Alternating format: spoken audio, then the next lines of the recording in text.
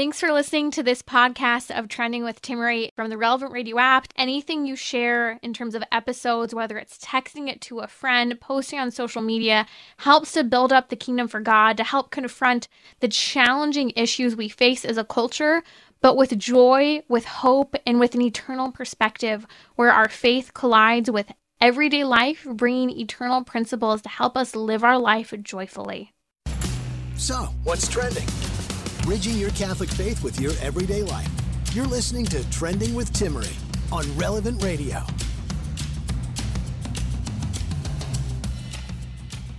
What a week. It has been humbling to see you say yes to supporting the work we're doing here on Relevant Radio. You're listening to Trending. I'm Timmery, and I am so grateful if you've donated to support the work we're doing. Every penny we are so grateful for. We barely reached our goal over the last hour. We needed $3 million just to continue to cover basic operating expenses, and praise the Lord, because of you, we have just over the last few minutes, Michael, Elizabeth, Josephina, Emily, and many others stepped forward and said yes to supporting Relevant Radio. We had a large gift from anonymous donor in Lake Forest, California, give $5,123. Thank you to all of you who supported us. It's always one of those moments, I think, during Pledge Week. There's a little bit of fear for some of us that, okay, we have a lot to fundraise, and we pray that we don't get in the way with the way we ask, who we ask, and we know God always provides, but goodness gracious, this kind of took us to the last moment here of needing to reach that funding. If you haven't already donated, it's not too late. You can donate now by giving us a call. The number's 1-877-291-0123. I'll say that one more time, nice and slow. 1-877-291-0123. And you can donate online at relevantradio.com. It's safe, secure, tax deductible.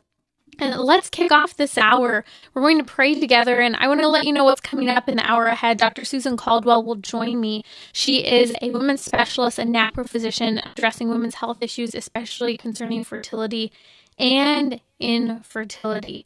And these topics are so important that we are ready to address the crises these women are experiencing, even if it's day-to-day medical issues, because I think that this challenge is so significant for many women. Many women are being told to be put on hormonal birth control that's just a one-size-fits-all fake fix. It's like a Band-Aid. And women's bodies are really suffering in today's day and age with the rise in infertility, endometriosis, polycystic ovarian syndrome. So we're going to talk about that here in just a moment with Dr. Susan Caldwell. And I think that it's really fascinating as we talk about these things, because if you have a question, we're going to break it down, give you a medical data, also a Catholic take on the issue. So if you have a question today, number's 1-888-914-9149. We were actually able to meet our need this week for the funds that were really just needed for basic operating expenses, $3 million.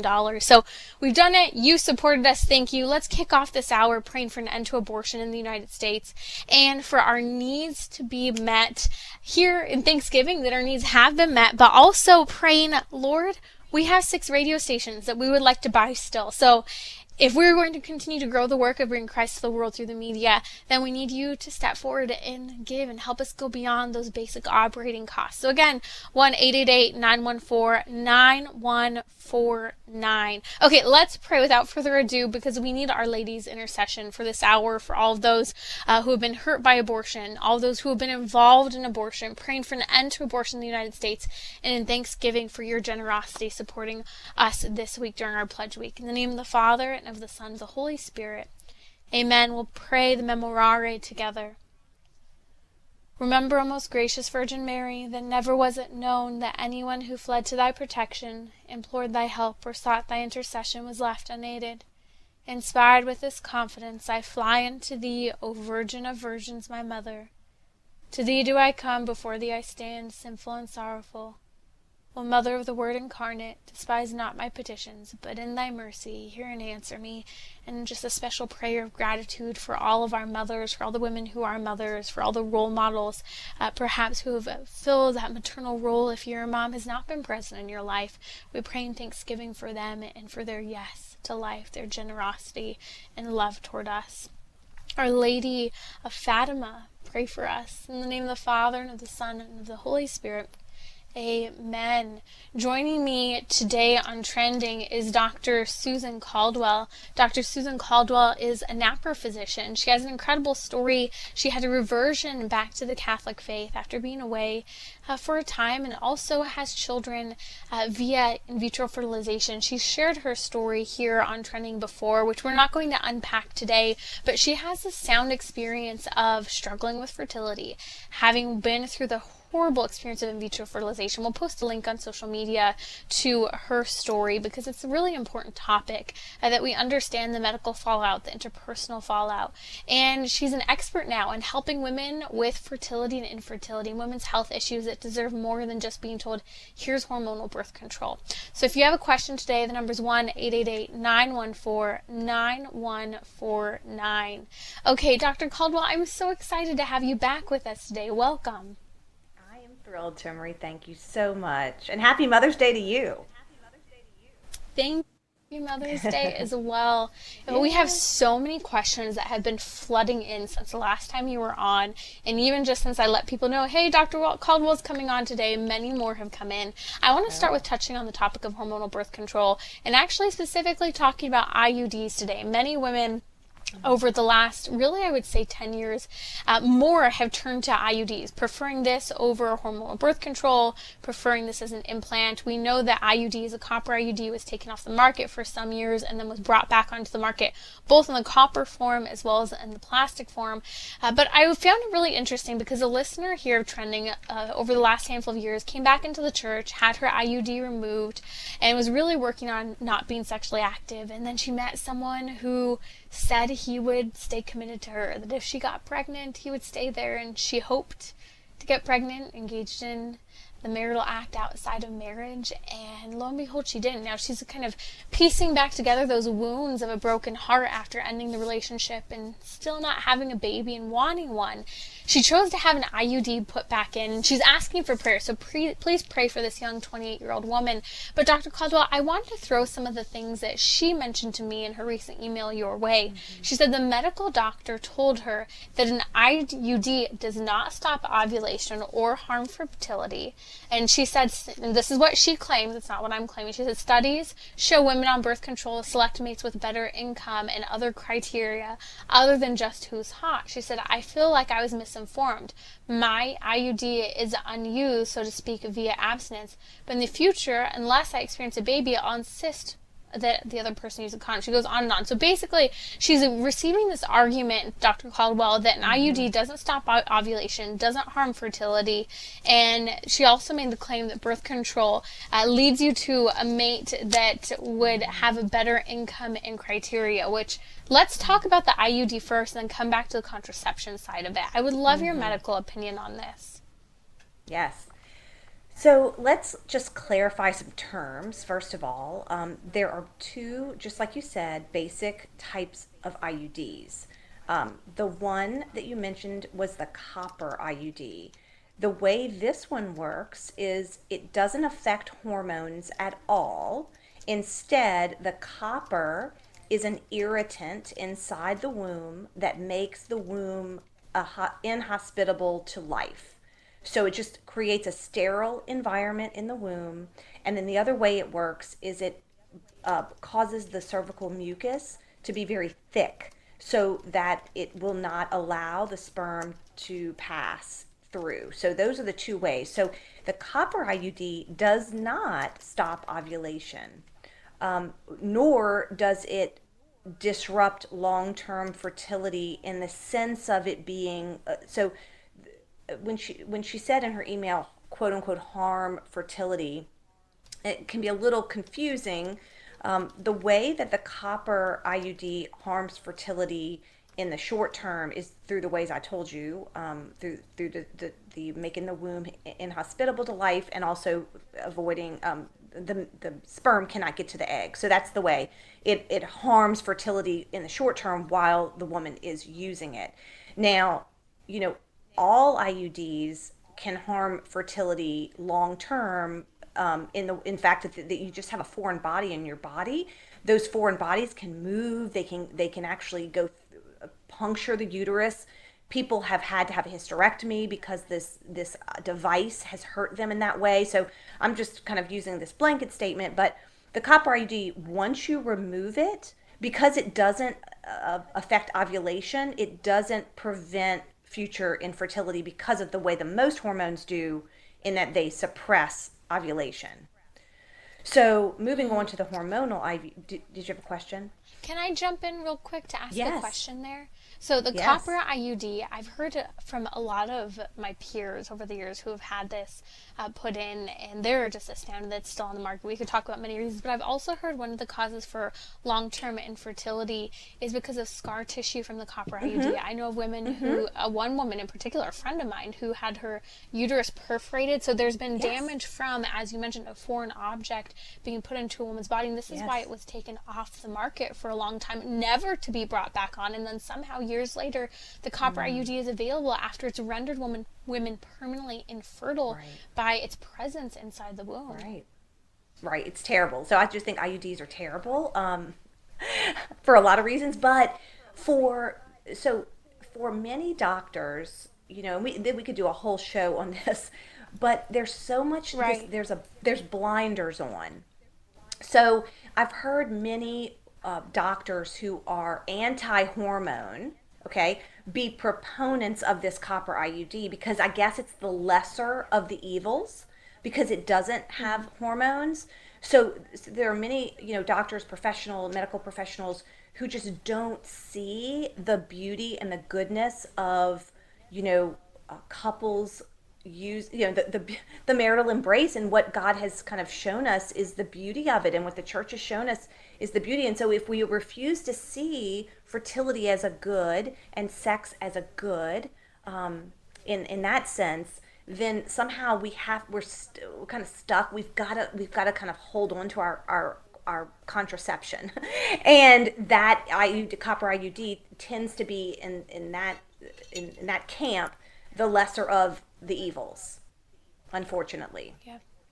Yeah. And not to mention, I don't know if you mentioned this, Dr. Caldwell, but a copper IUD can also cause an early abortion by preventing implantation as well, correct?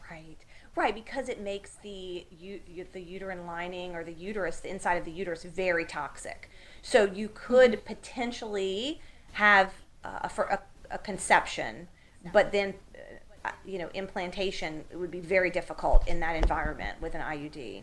But I guess it could happen. Let's talk about the plastic version of the IUD as well now. Yes. So that goes by many names, but they're hormonal IUDs. And to tell you the truth, unfortunately, most of the women that I talk to who have IUDs really don't know the difference. They don't even, many of them can't tell me whether they have the copper or the hormonal, which is a shame. But the hormonal IUD, because it does involve hormones, it does work to stop ovulation.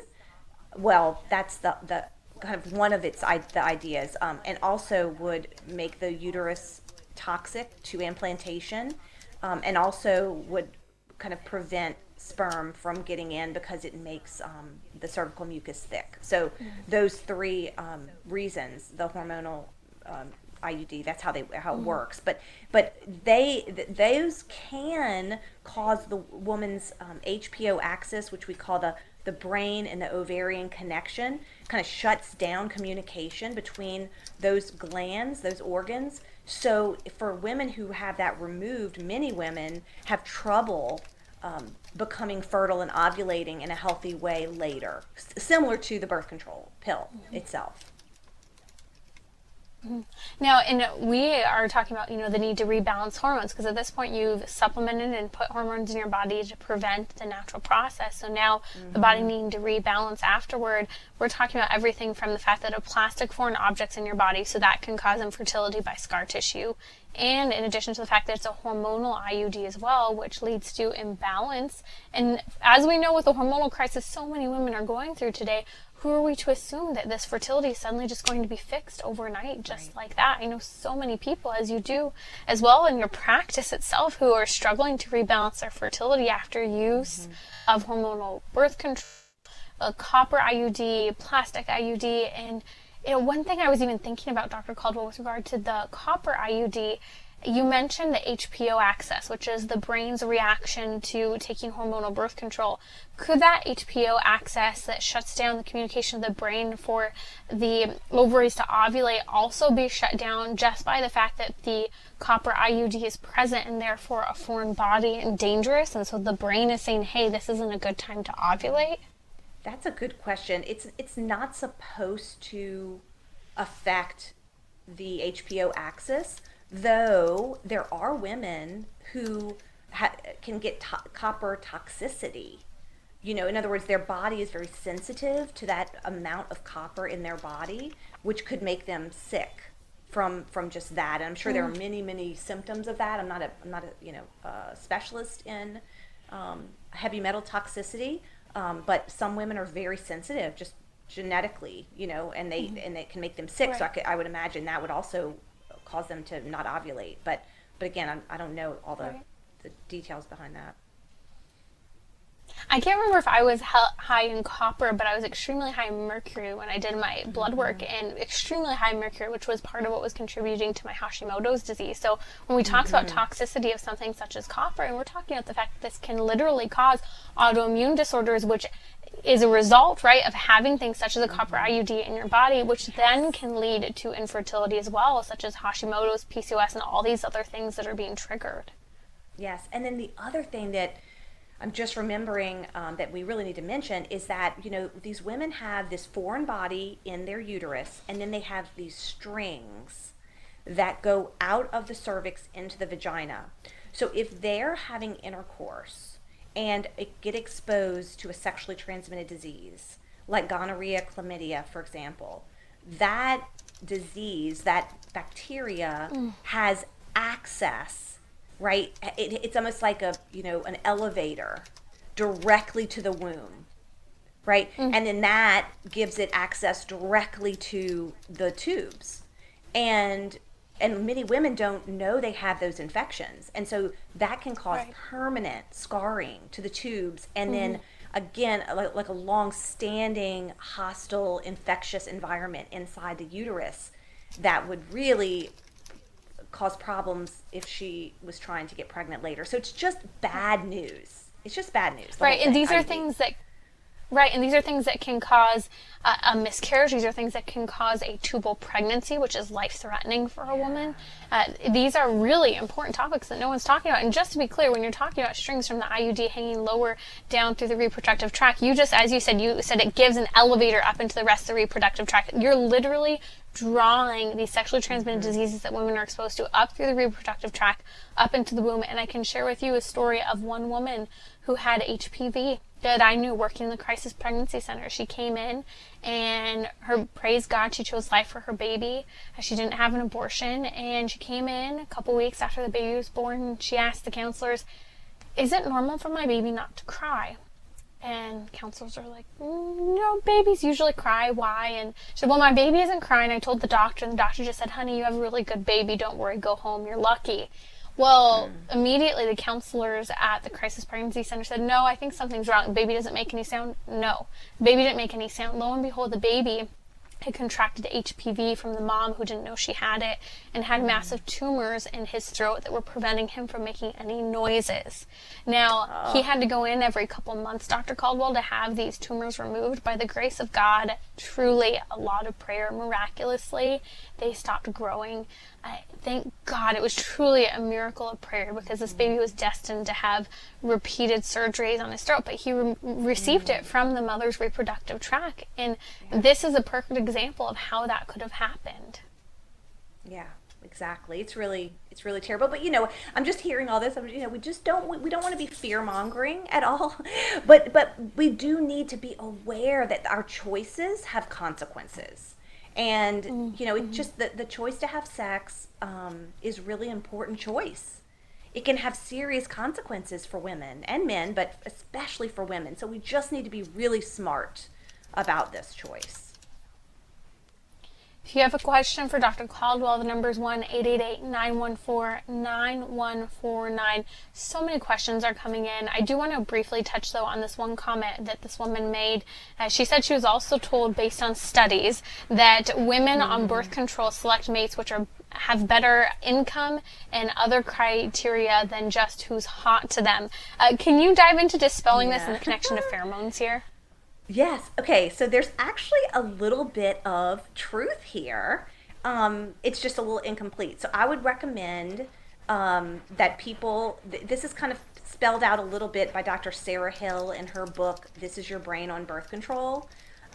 She's a very secular doctor, but she's not really a fan of birth control, and she kind of dives into this in her book, and you could probably hear her talking about this on different podcasts and things like that. But based on studies that have been done and are continuing to be done, women on birth control have much less estrogen. So in the middle of the cycle, estrogen rises, and when estrogen's high, women tend to be fertile during that middle of the cycle, and they tend to be attracted to men naturally cycling. These are naturally cycling women who have more testosterone, and this makes them look different. They have different, jaw lines. They have a different smell. So women are they notice they're kind of naturally attracted to men, sorry, who have more testosterone driven features and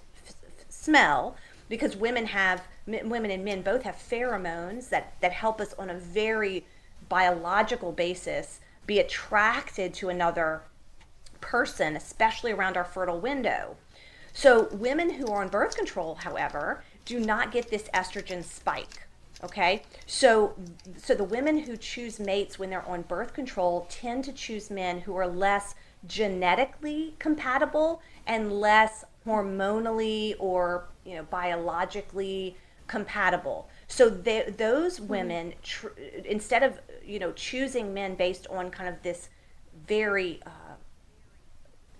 primitive biological kind of compatibility that our bodies kind of depend on, instead choose men who might be better kind of providers, or some other kind of intelligent, like we use our brains to kind of compute who would be a good mate, instead of something that our body naturally tells us he would be a good mate.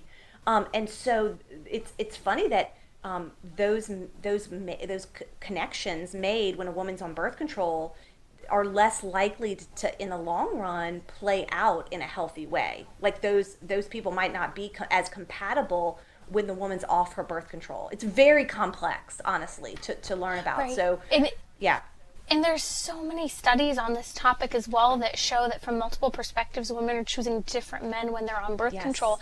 And I know some of the other studies include the fact that when you're on birth control, your body's basically functioning in a state of pseudo-pregnancy, so fake Yes. pregnancy, trying to trick the brain into thinking Yes. it's pregnant. And when we are pregnant as women, we naturally tend to desire to be closer to our family members because it's more so what's safe and what's comfortable. And so when a woman's on birth control, you mentioned earlier that women are not looking for complementarity in terms of genetic makeup, but they're looking for sameness in that genetic makeup, because they're actually looking for people who are related to them. And so we are naturally meant to, on a pheromonal level, a smell hormone type level, it's really unique. I have a whole episode on this. I'll link to it in the episode notes of pheromones. But basically, normally we would look for someone who's genetically different to bring about the healthiest type of offspring, the healthiest baby, so that we don't have similar things that we're bringing to the table medically that we're predisposed to.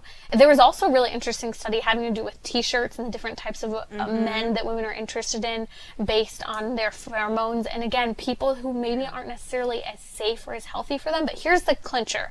Whether you believe that, it's a better person or a worse person, someone with higher testosterone, all these pieces of information that Dr. Caldwell you're discussing, the bottom line is when a woman comes off of birth control, her hormonal makeup, her pheromone makeup changes, and often women find they're no longer interested in the person they're married to or whom they've been in a relationship with. And that's very significant, especially when people find themselves pregnant or married. So this is such an important topic. And Dr. Caldwell, we have so many questions coming in, a lot of longer form questions among many others.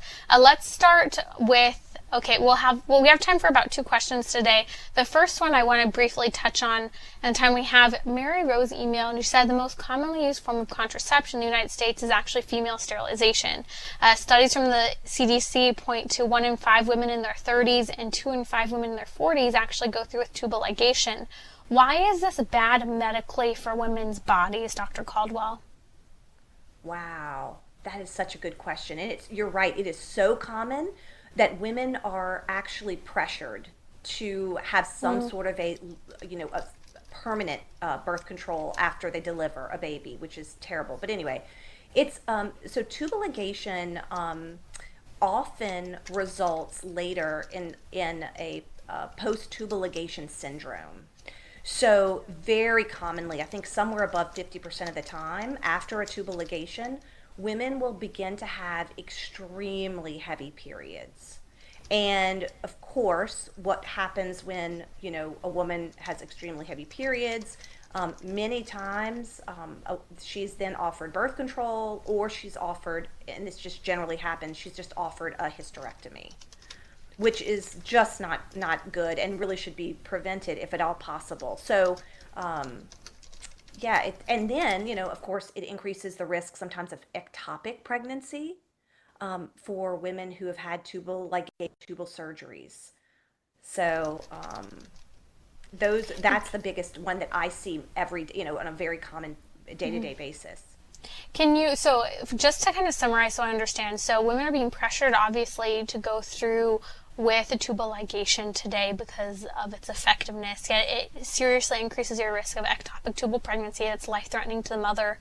In addition to the fact that the medical fallout, you mentioned heavy bleeding, among other things, leads women to a follow-up operation of a hysterectomy. Now, why is a hysterectomy bad for a woman? Well, she no longer doesn't know her hormones anymore. She's very confused. She can't track her cycle. She doesn't know when she's ovulating anymore. And so it really she's disconnected from her cycle, which in a normal way, really helps a woman to be in touch with her own body. And then later it can cause problems with her urinary system, incontinence, and different we need our parts, and it's good to have our parts working well. And we need our hormones, even if they're challenging, even if we're a different hormonal makeup every single day of the month. Dr. Caldwell, can you stay with us? We have so many questions coming in, and I would love to address some of those. Sure. Okay, we'll be right back here on Trending with Dr. Susan Caldwell, and if you joined us, please be sure to know that we are so grateful for your support of us here at Relevant Radio. We reached our goal of $3 million to cover just basic operating costs here, but we want to buy 6 new stations to impact the world through the media. So if you'd like to donate, relevantradio.com is the easiest way, or 1-877-291-0123.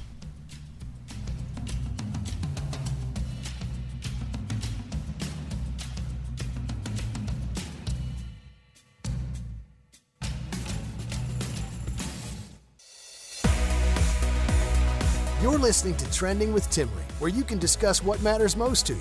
Join the conversation, 888-914-9149.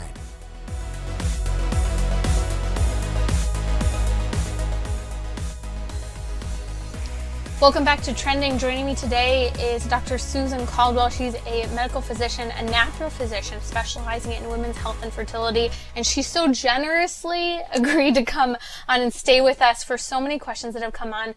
Really, there seems to be a theme, Dr. Caldwell, regarding endometriosis. Zach's on the line, Bliss is on the line, 2 incredible husbands and men who are concerned about women and women's health. Let's go ahead and jump through a bunch of these hoops with regard to endometriosis. endometriosis. First, Zach from Texas said, my wife has stage 4 endometriosis. What could a woman do to test for levels of copper and mercury? So, yeah, I would find a functional medicine practitioner. So, the Institute for Functional Medicine, IFM, has a database on their website. And really, any of those doctors can do that. There are many testing centers. I don't know if there's any that there may be some that you can do at home. Nowadays, there are a lot of home tests. So you might Google to see if there are any home tests for heavy metals to test for. There could be, but otherwise, generally, it's a functional medicine doctor that you would have to find. Excellent. And some NAPRO physicians do test for heavy metals as well, or do, I think, heavy metal detoxes as well. But I'll post a link to ifm.org because that's a great resource. Okay, 2 more questions I really want to get through. Bliss is on line 2. And Bliss, welcome to Trending. What's your question today for Dr. Caldwell? Hi, thanks for taking my call. I just wanted to speak to women who have endometriosis and have gone through really severe periods of bleeding, infertility, secondary infertility, and really have gotten to the point where there is no other option besides an IUD. As a practicing Catholic, I'm someone who had the IUD placed before I had children, and I was seeing a functional doctor as well as a Catholic-based practitioner. My Catholic-based practitioner actually sent me to a functional doctor to get the IUD because there wasn't anything else I could have done. So I guess I just wanted to speak to the women who may also be in that situation, who kind of, I think in conversations like this, tend to feel a little bit ostracized for their health. So thanks for taking my call. Yeah, if you could comment, Dr. Caldwell. Wow, I have actually never heard of that happening. I would ask Bliss, I would, just wonder if she, not all NAPRO doctors are the same. So NAPRO doctors fall into a variety of categories. And so for someone with severe endometriosis, I have never heard about a NAPRO doctor recommending an IUD because there's such good surgical approaches to endometriosis. So I would just want to make sure that someone like Bliss or someone she knows, so whoever she was talking about, would make sure that they reach out to the Pope Paul VI or the St. Paul VI Institute, and really make sure that they're looking at a NAPRO-trained, fellowship-trained doctor. So did you say she was in Texas? Did you say where she was from? I don't remember. Let's see. Bliss. Zach was from Texas. Was asking for his wife. I'm looking for Bliss. Bliss, Wisconsin. She's in Wisconsin. Okay. Off the top of my head, I don't have anybody in there, but I would ask that whoever would be in that same situation would reach out to the St. Paul VI Institute with that question to say who is, like, what doctor around me would be the highest level surgically trained NAPRO doctor. So for example, I'm a NAPRO doctor, and if I didn't know better, I could see myself saying, okay, go to the local somebody and get an IUD because that's the best we can do. But that's just not the best we could do, like in the national sense of things. But maybe in a local, in maybe an emergency setting, that might be kind of a temporary solution, but it certainly would not be the final step. So. Right. And my hope, Bliss, as well, would be that, physicians would help in finding other solutions. And this is why NAPRO is really one of a kind. I know no one out there who is treating endometriosis the way NAPRO physicians are today. So I would highly recommend consulting with NAPRO physician. We post a link to Pope Paul VI Institute and links for finding NAPRO physicians as well to consult. And I would recommend actually getting a second opinion because of how damaging an IUD is. Correct, Dr. Caldwell? Oh, absolutely. Absolutely. And you just want to go to the highest, kind of level of consultation. And again, it would need to be a NAPRO surgeon who is fellowship trained at the Pope Paul VI Institute. That's where you're going to find that type of surgeon. Yeah. Fantastic. And these are one of the kind that specialize in it. We have a NAPRO surgeon near us. Praise God. We are so grateful to have access. And I have friends with endometriosis, and they came across NAPRO because there were no other holistic solutions that actually treated endometriosis rather than putting a Band-Aid on it. Okay, Dr. Caldwell, we have another question I think is such an important question. Again, navigating these difficult issues. Tabby wrote in, she said, I have my first appointment with a NAPRO doctor a month from now. She said, I need advice on what to do in the meantime.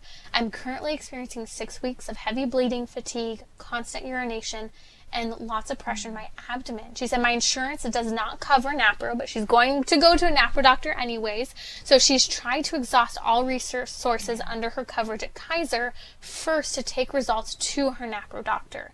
She said every time at Kaiser, I see a different doctor with different advice and no diagnoses. She said among other tests, I've had an ultrasound, and some of the findings include polyps, benign cervical biopsy, a left ovary cyst, endometrial stripes of 25, I think that's millimeters, and complex fluids in the uterus. She said, I've been shamed by my physicians for denying birth control, and therefore they claim I'm denying medical care. She said, I'm nervous regarding what to do in the meantime. She said, I've been told by Kaiser physicians to take Lestra to stop the bleeding, and then a type of progesterone to completely stop the bleeding. So I'm not confident in this choice or the timing of when to take things. Do you have any advice in the meantime while I wait to see a NAPRO doctor next month? Wow, that's just so sad, first of all. So it sounds like that you've gotten a good very basic rather evaluation. I'm most concerned actually about the thick lining. So I hope they've done a pap smear or an endometrial biopsy to rule out some early cancer cells in that thick lining. And so that's actually part of the concern, and I don't think there's been a biopsy yet. Yeah, and so I'm thinking if they would be open to giving you cyclic progesterone, maybe you could ask for the Prometrium brand, or it's otherwise known as micronized progesterone. You'd want to stay far away from something called medroxyprogesterone or Provera. What about Magestral? I don't know what that is. Magestral? Yeah, that was what I'm looking at the notes. Magestral is a progesterone that she was recommended. I guess I would have to see. I don't see it in what I have. Okay, but what would you recommend? So if she's being told to progesterone, what types would they be? Right. So micronized progesterone, and the other name for that is Prometrium. So it is going to always be a jelly type of capsule. Like it looks like a football, shaped like a football, and it's kind of a gelatin capsule. It is not a tablet. And that's kind of the unique thing. So it's called Prometrium is the brand name. The generic is micronized progesterone, and it would be taken... you could take it cycle day 18 to 27 by mouth, 200 milligrams. There are different dosages depending on, I have people on many, many different dosages, so I don't know enough to say, and of course I can't give exact medical advice because I'm not her treating doctor. And I'd also make sure that she's taking iron every day because she may be anemic with all that bleeding. And then I would wonder if she had ruled out, a urinary tract infection. Does she need to see a urinary specialist? That's concerning as well. And then just to mention the Lystida, that's a pretty good recommendation in the meantime because it just helps to lighten bleeding by causing the blood to clot, to be thicker, and it lessens the flow of blood. And so that may be kind of helpful until we can get to the root cause. Okay, so it sounds like the recommendation right now works, but you just need to address what the progesterone is, work on having a biopsy done concerning possible cancer, and also checking for a urinary tract infection at the same time. Is that it? Yes. Yeah, so it sounds like this is a case of someone who, it's just has gotten to a point now where she's just sick, and so we need just somebody who will really take her from this illness that she's having, and then with NAPRO can kind of restore to help her to get to just regular cycles again and regular bleeding, and that's what's so hopeful about her seeing a NAPRO doctor. May I ask a question about progesterone? So you mentioned taking progesterone, and you said what type already, and if you need to go back and listen to the podcast, it will be available tonight, Tabby. But you said cycle day 18 to 27. Obviously, with the bleeding for so long, she wouldn't necessarily know where she was at. So what would the recommendation be for taking progesterone then? So what I normally, I mean, again, I hate to give exact medical advice, but if this was my patient, I generally would give 300 milligrams of progesterone for a solid month, for 30 days. Yeah. Okay. So generally, but usually with people like this, I would be very closely communicating with them about their bleeding to let me know how the treatment's going. We would need to be really keeping in close connection. Yeah. So staying in close communication along the way with her physicians is very important as she waits to see the NAPRO physician. Absolutely. Thank you for answering these questions. So many people are asking questions about endometriosis today. I'm actually going to link to an episode where Dr. Caldwell, you and I work through how NAPRO physicians help people who are experiencing endometriosis with real solutions and treatment rather than solutions such as seemingly an IUD or hormonal contraception and bad forms of progesterone. So I'll link to that episode as well, because I know there are a lot more fertility questions even regarding PCOS, and we can't get to all of them today. That's been Dr. Susan Caldwell here on Trending. You can find her online. Her website I'll link on the episode notes as well, but you can find her at drsusancaldwell.com. That's drsusan, CALDWELL.com. Thank you so much for everything you're doing, Dr. Caldwell. I'll be right back here on Trending. Changing lives in your neighborhood and across the nation. Here's another Relevant Radio miracle moment. Lois, welcome to the Inner Life. We've been married 40 years. I'm a Baptist. He's a Catholic. And we lived in Arizona to start, and I moved here to Michigan, and I started listening to Relevant Radio.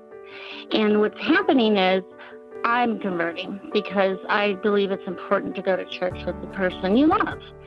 And I'm trying to get through RCA, but it snows here, and then I don't make it. I'm on my third shot. I'm going to try.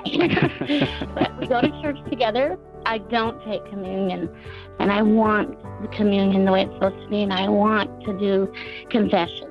So for those people out there, just keep doing it. Join your mate. See what happens. Listen to Relevant Radio.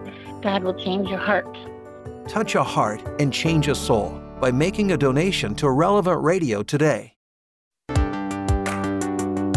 You're listening to Trending with Timmery, where you can discuss what matters most to you.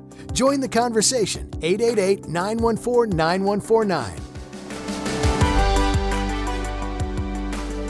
Welcome back, and happy almost Mother's Day to all of the mothers listening now. Thank you for your yes to life in a culture where, unfortunately, legally, there's a choice not to have children, or should I say, to end the lives of children. So thank you for that. And for any women who are hurting, or any women you might know who are hurting from the wound of abortion, we're posting a link on social media for you to get access to post-abortion healing. If we, help women who are struggling from that post-abortion healing, it can go a long ways in preventing future abortions, but also helping that woman to heal from the aftermath of abortion and post-abortion syndrome, because that is very, very significant for many women.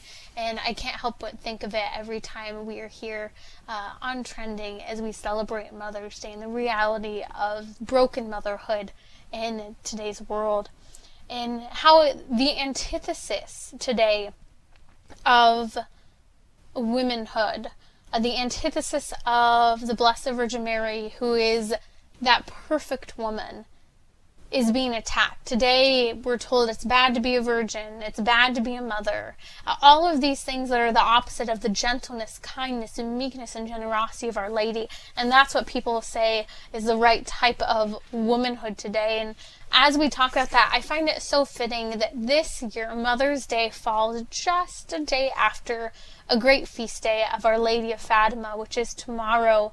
Here we celebrate that May 13th. And I've been reading from the writings of Sister Lucia, one of the three visionaries, and her writings are so poignant. I've been reading some of her letters as well as her first memoir over the last couple of days.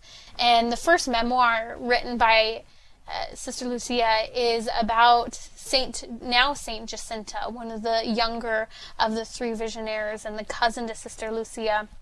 And I want to talk a little bit about what's said there. But before I do, just a really profound comment in one of the letters of Sister Lucia to her superior back in 1941, some years after the miracle of the sun and all of the visions that they had of Our Lady.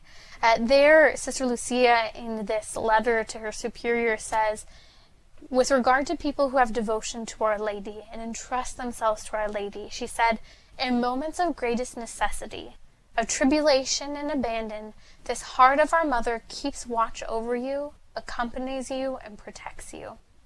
I found those words so comforting, especially coming from Sister Lucia, who had such an intimate relationship with Our Lady from such a young age. She learned that total abandonment, that simplicity of trust.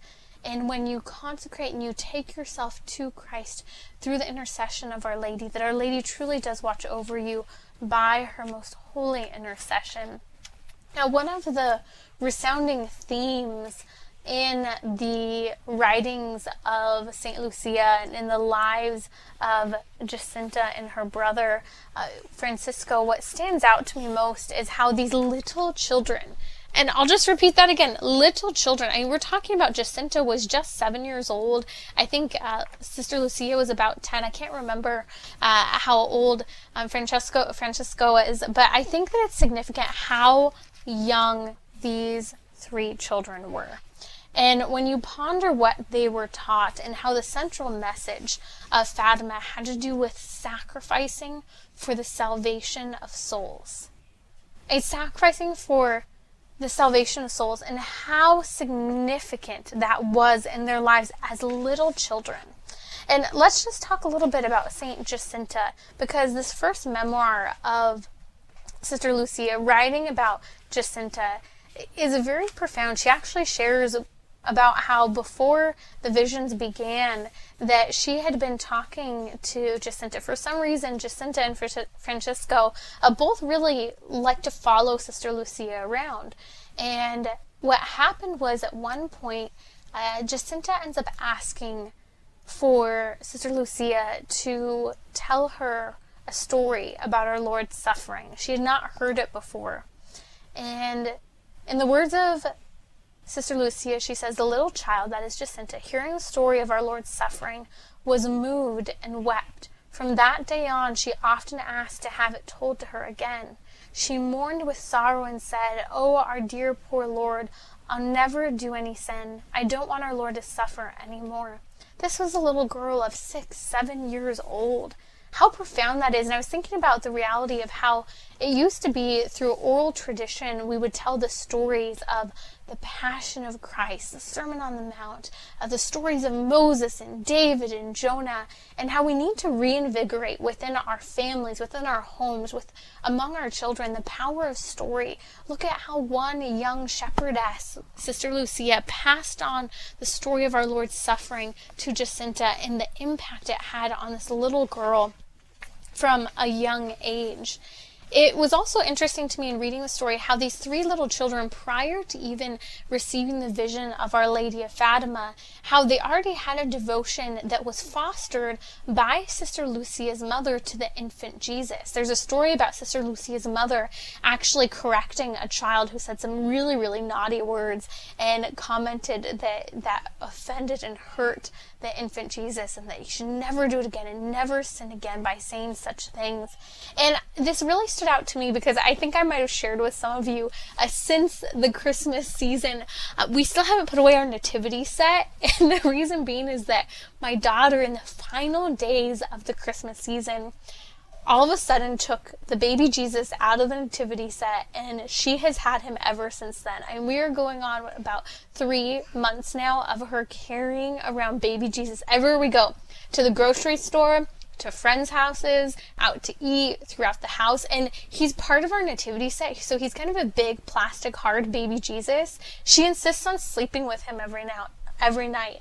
I know the poor girl's rolling over him. It has to hurt, but we'll hear baby Jesus banging against the wall of her bedroom as she rolls over and knocks him against the wall. The worst and the best is when she makes her way to snuggling inside her bed, and she insists that baby Jesus come too, and then one of us roll over and bump very, very hard and stiff baby Jesus.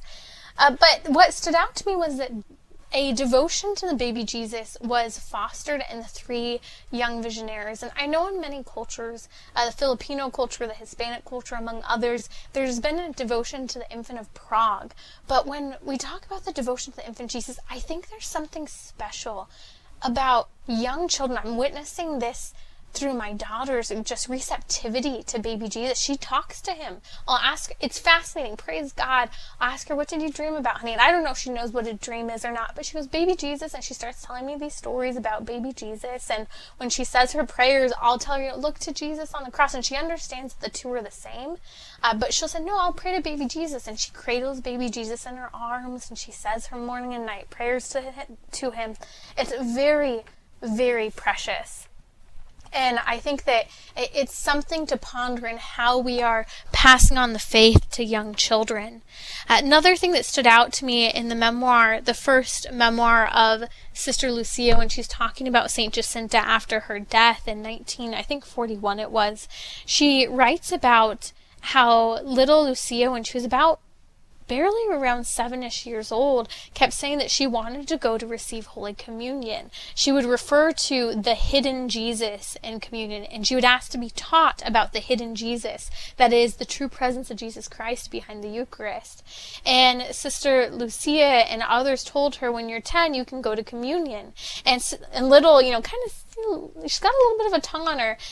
St. Jacinta says that she was then asked, basically, that she be taught her catechism, because she was told by Sister Lucia that you don't know all the things about the catechism that I do, and that's why I'm not even 10 yet, and I've already received Jesus in Holy Communion, or as she referred to him, in hidden communion, because Jesus is hidden under the veil of bread and wine. And it was something she was so enthusiastically interested in.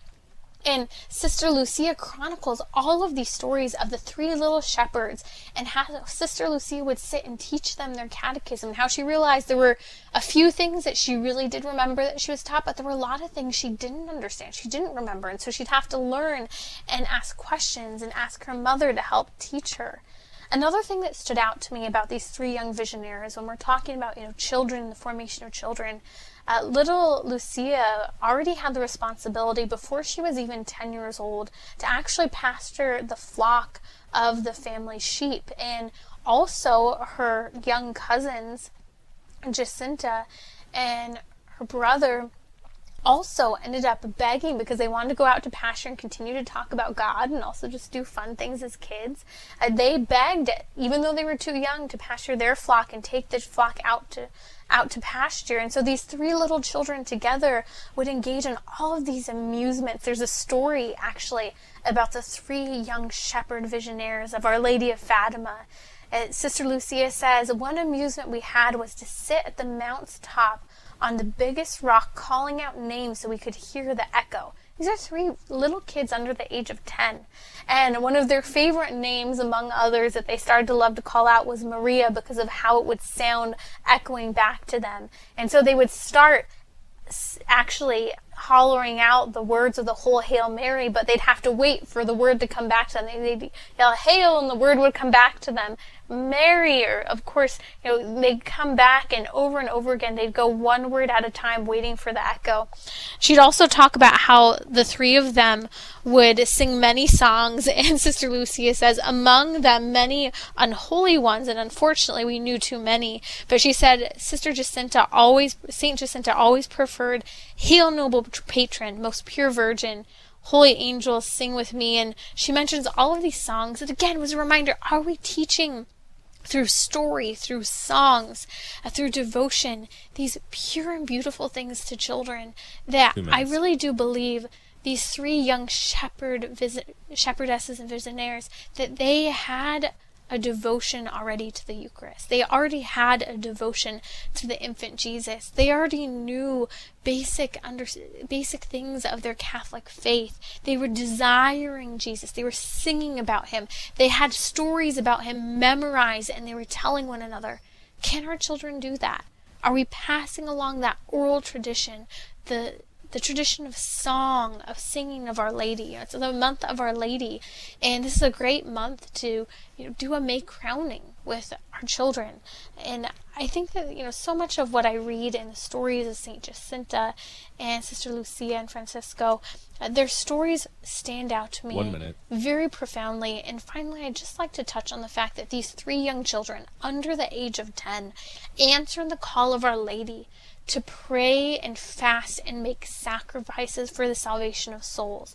Our Lady went so far as to even give them a vision of hell and of young peers of theirs who were in hell, who had died.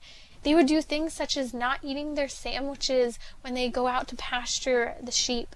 They would refuse to drink water for a full day at a time. These little children who were capable of such loving sacrifice out of the call of Our Lady. So until I join you again tomorrow, I pray that we will strive to make sacrifices for the salvation of souls as Our Lady invited us to in the celebration of Our Lady of Fatima, as these 3 young children were able to answer that call without impediments getting in the way, as we so often make so many excuses.